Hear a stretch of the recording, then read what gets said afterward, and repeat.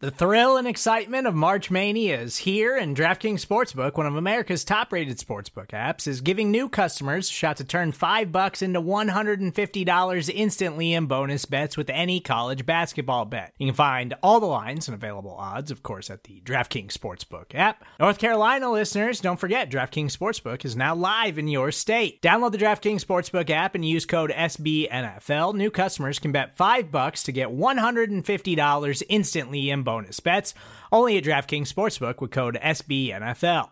The crown is yours. Gambling problem? Call 1-800-GAMBLER, or in West Virginia, visit www.1800gambler.net. In New York, call 877-8-HOPE-NY or text HOPE-NY. In Connecticut, help is available for problem gambling. Call 888-789-7777 or visit ccpg.org.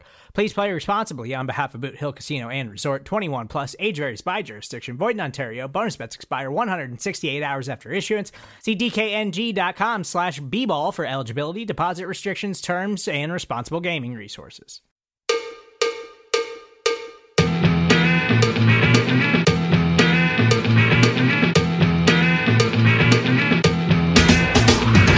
Start! You can call me Bruce.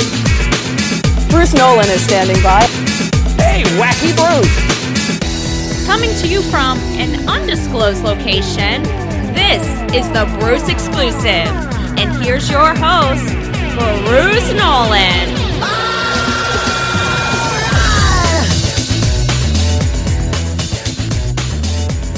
Ladies and gentlemen, boys and girls, children of all ages, welcome to the Bruce Exclusive, a Buffalo Rumblings podcast. I am your host, Bruce Nolan. You can find me on Twitter and Instagram at Bruce Exclusive. Welcome back.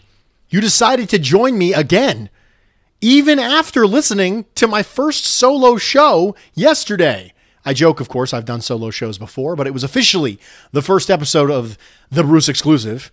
And now this is the second episode of the Bruce Exclusive, and true to my word, yesterday, we talked about the head coaches in the AFC East and why I had them ranked the way I had them ranked.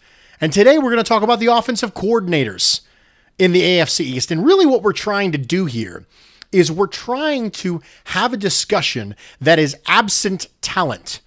Because if you'll recall, anyone who's been listening to the Nick and Nolan show this offseason has known that we talked about the 19 position rooms versus the 20 position rooms. And what Brandon Beane has done to inject talent into this roster, completely absent from coaching.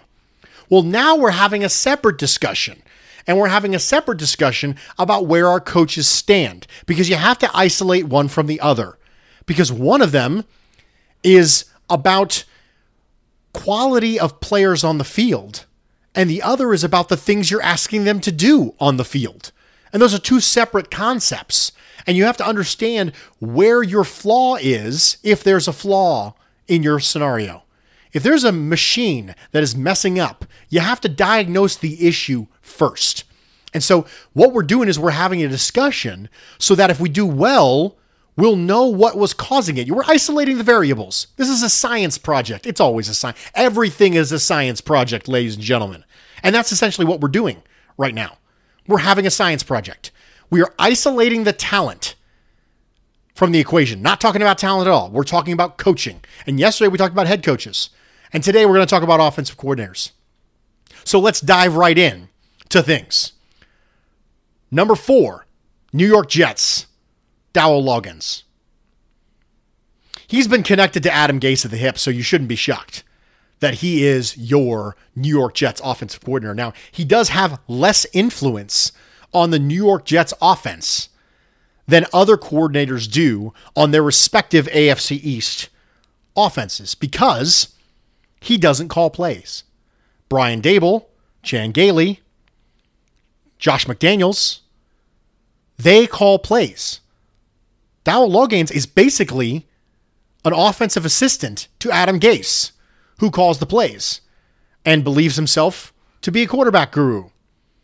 Now, he was the quarterback coach when Jay Cutler had a decent year, and so there was hope that there was a reason why Jay Cutler had semi-rebounded in Chicago from a previously bad season. But when he was the Bears offensive coordinator, absent Adam Gase, after Adam Gase had moved on, the results were not great, Bob. In addition, when he was at Tennessee before his stint in Chicago. Tennessee in 2013 as the offensive coordinator. The results were less than stellar in that case as well. They were 19th in points in 2013 with Tennessee, 28th in points in 2016 with Chicago. In 2017 with Chicago, they were 29th in points. In 2018, when he was with Miami as an offensive coordinator, again with Adam Gase, they were 26th in points. And then last year with the New York Jets, they were 31st in points. So there is no indication that Dowell Loggins is the straw that stirs the drink. There is no indication that he brings anything to the position. So without knowing anything about his role, specifically knowing he doesn't call plays, but also knowing that no place he has been has there been a track record of success being reasonable at rushing or passing. If you look at those offenses, nothing jumps out at you as being particularly strong. It wasn't like they were really good at passing and really bad at running, or really bad at passing and really good at running. Let's take a gander back at that 2013 Tennessee Titans offense, if we will. Their leading passer was Ryan Fitzpatrick. That's right, he's everywhere. And he didn't have an overly great year. So if you look at Ryan Fitzpatrick, I really think that Ryan Fitzpatrick is one of those players that can help you serve as a measuring stick for how good your offensive coordinator is. Because we know that Ryan Fitzpatrick, if schemed up decently, can be a reasonable starter in this league. So I think he provides us sort of a litmus test to determine how good the offensive coordinator was for that team at that time. Ryan Fitzpatrick threw for 2,400 yards, 14 touchdowns, and 12 interceptions. Not great. They had Chris Johnson before his C2K season, before he was a 2,000-yard rusher, back when he was sharing carries with Sean Green. And he got 279 carries. He averaged 3.9 yards a carry. That's not good either. This was the person who was supposed to be in charge of making sure that Jake Locker became the guy. And that didn't exactly work out the way we wanted it to. Now, to be fair, they had Kendall Wright as their number one receiver. Now, he did get 1,000 yards that year. And they had Delanie Walker, who did better after him. They did Nate Washington, who had a career season. But every single one of those players has done better under somebody else's guidance. Ryan Fitzpatrick did. Chris Johnson did. Everyone did better, except for maybe Kendall. Kendall Wright, that was his career season. But everyone else is still in the league. Delanie Walker went on to have way better seasons under other people. Ryan Fitzpatrick went on to have way better seasons under other people. Chris Johnson became one of the all-time leading rushers per season in NFL history. One of the best rushing seasons ever under somebody else. So you can't put him anywhere else but for, because there's nothing to hang your hat on. There's nothing to hang your hat on. Now, we don't know if it's really Adam Gase and Dowell Loggins is an offensive genius, and we just don't know it. We don't know that quite yet because Adam Gase calls all the plays. But we don't have anything to hang our hats on that he is good. And so because of that, by default, he has to be at number 4. Number 3 is Brian Daboll. Now, some of you will remember that my experience with Brian Daboll has been that I have ended up being a Brian Daboll apologist on more than a few occasions. Because I think that part of one of the reasons that we as Bills fans really want to blame Brian Daboll is because we're not comfortable blaming Josh Allen. We're not comfortable saying Josh Allen didn't do it because we're afraid that if that gives Josh Allen a strike, if you will, that too many strikes and he'll be out. And we're not willing to accept that. So instead, we pawn it on Brian Daboll. I think Brian Daboll's a perfectly reasonable offensive coordinator. I don't think he's a great offensive coordinator. I think he's fine. And if you look at Brian Daboll's history, I don't think a ton of things stick out to you, but some things stick out to you as being better than Dowell Loggins. And specifically, that's the rush offense. If you go back to 2009 in Cleveland, 2010 in Cleveland, then 2011 Miami, 2012 in Kansas City, 2018 and 19 in Buffalo. These are the years where Brian Daboll has been an offensive coordinator. His offense for points, 29, 31, 20, 32, 30, 23. That doesn't sound inspiring. Let's look at the rushing offenses, though. I mentioned with Dowell Loggins that there wasn't anything to hang your hat on. Well, there is something to hang your hat on with Brian Daboll. Rushing yards, 8th, 20th, 11th, 5th, 9th, 8th. The guy can scheme up a rushing attack. So, of course, that begs the question then, why is it exactly that he can't get passing yards? Well, I don't know if you've gone back and looked at the list of some of the quarterbacks that Brian Daboll has been fortunate enough, let's say, to work with. But in 2009, in Cleveland, the quarterbacks were Brady Quinn, Derek Anderson, and don't forget that Josh Cribbs threw 4 passes. So that helps. Oh yeah, Phil Dawson got a pass in, the kicker as well. So not exactly a great kind of murderer's row of quarterbacks, if you will.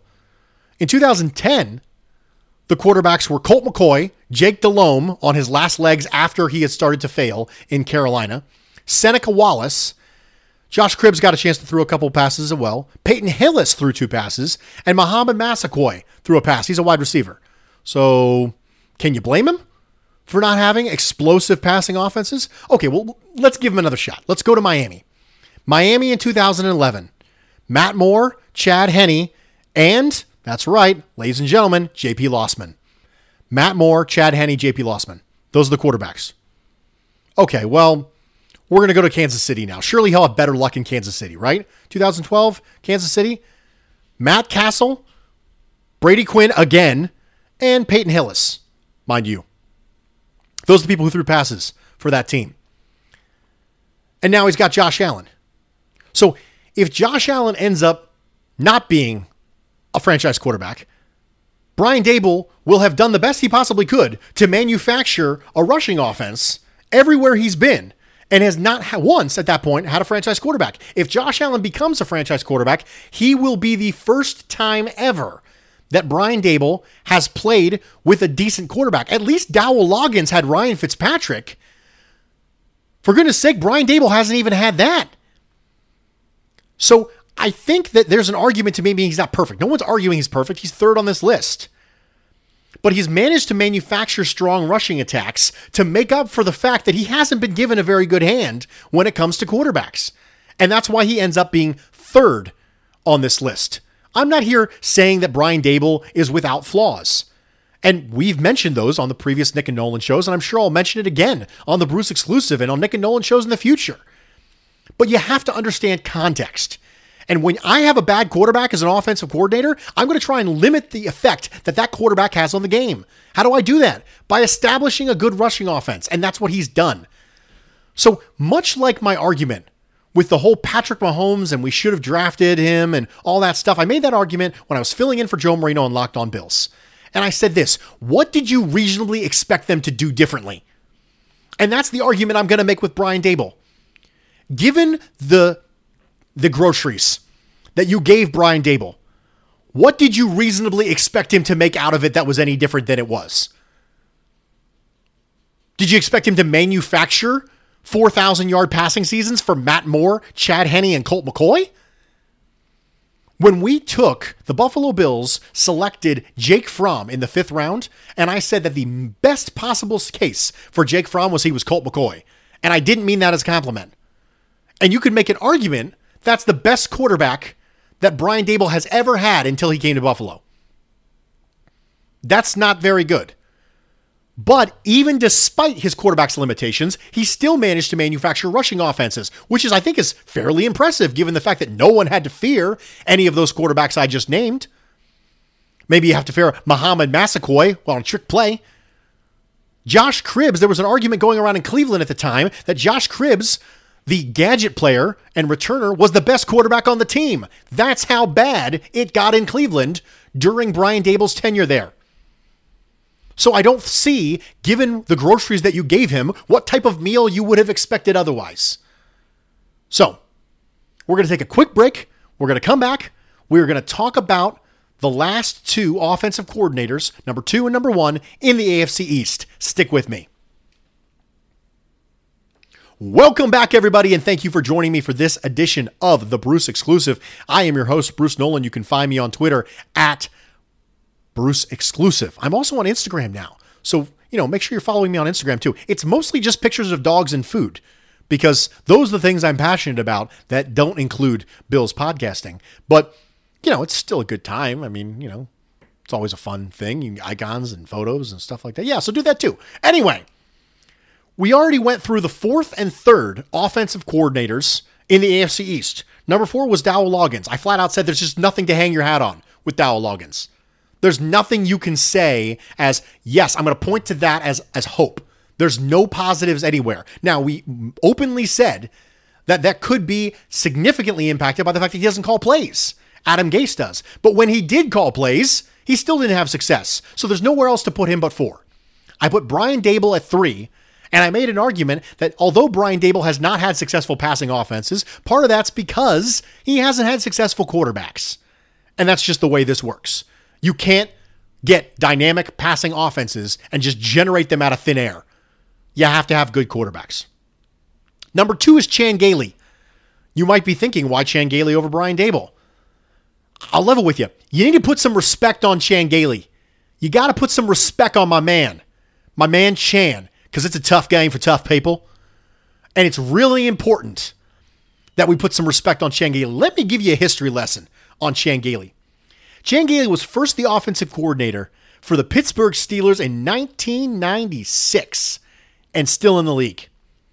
They were 11th in points that year. Okay, good. 7th in points in 1997. Then he became the coach of the Cowboys, and they were 9th in points in 1998. And 11th in points in 1999. Oh, well, he had really talented teams. Okay, great. Well, then he goes to Miami in 2000. They were 16th in points in 2000 and 8th in points in 2001. The next time he was an offensive coordinator in the league was in Kansas City in 2008 because he went to become the head coach at Georgia Tech. But then he went to Kansas City, and they were 26th in points in 2008. And now you might be thinking, okay, this is what happens when he doesn't have any talent. Then he becomes to Buffalo, and he's 28th in points again. Now you're thinking the narrative's starting to grow. Man, until he has those 90s Steelers and those late 90s Cowboys, until he's got those rosters, he can't produce. Well, hold on now. Buffalo in 2011 was 14th in points. And if you'll recall, that was the Ryan Fitzpatrick, Stevie Johnson, Donald Jones, David Nelson, unbelievable lack of blue chip talent, and generated a middle of the road offense from Chan Gailey, including drawing up one heck of a screen game for Fred Jackson and CJ Spiller. They struggled in 2012 because Fitzpatrick had the wheels come off, and they went down to 21st in points. But then he got a chance again with reasonable offensive talent with the New York Jets in 2015, and they jumped up to 11th in points again. Ryan Fitzpatrick had his best season ever. And then the wheels came off there again, because that's the way wheels always come off with Ryan Fitzpatrick. He's the 5-game king, as Nick likes to refer to him. 30th in points for the New York Jets in 2016.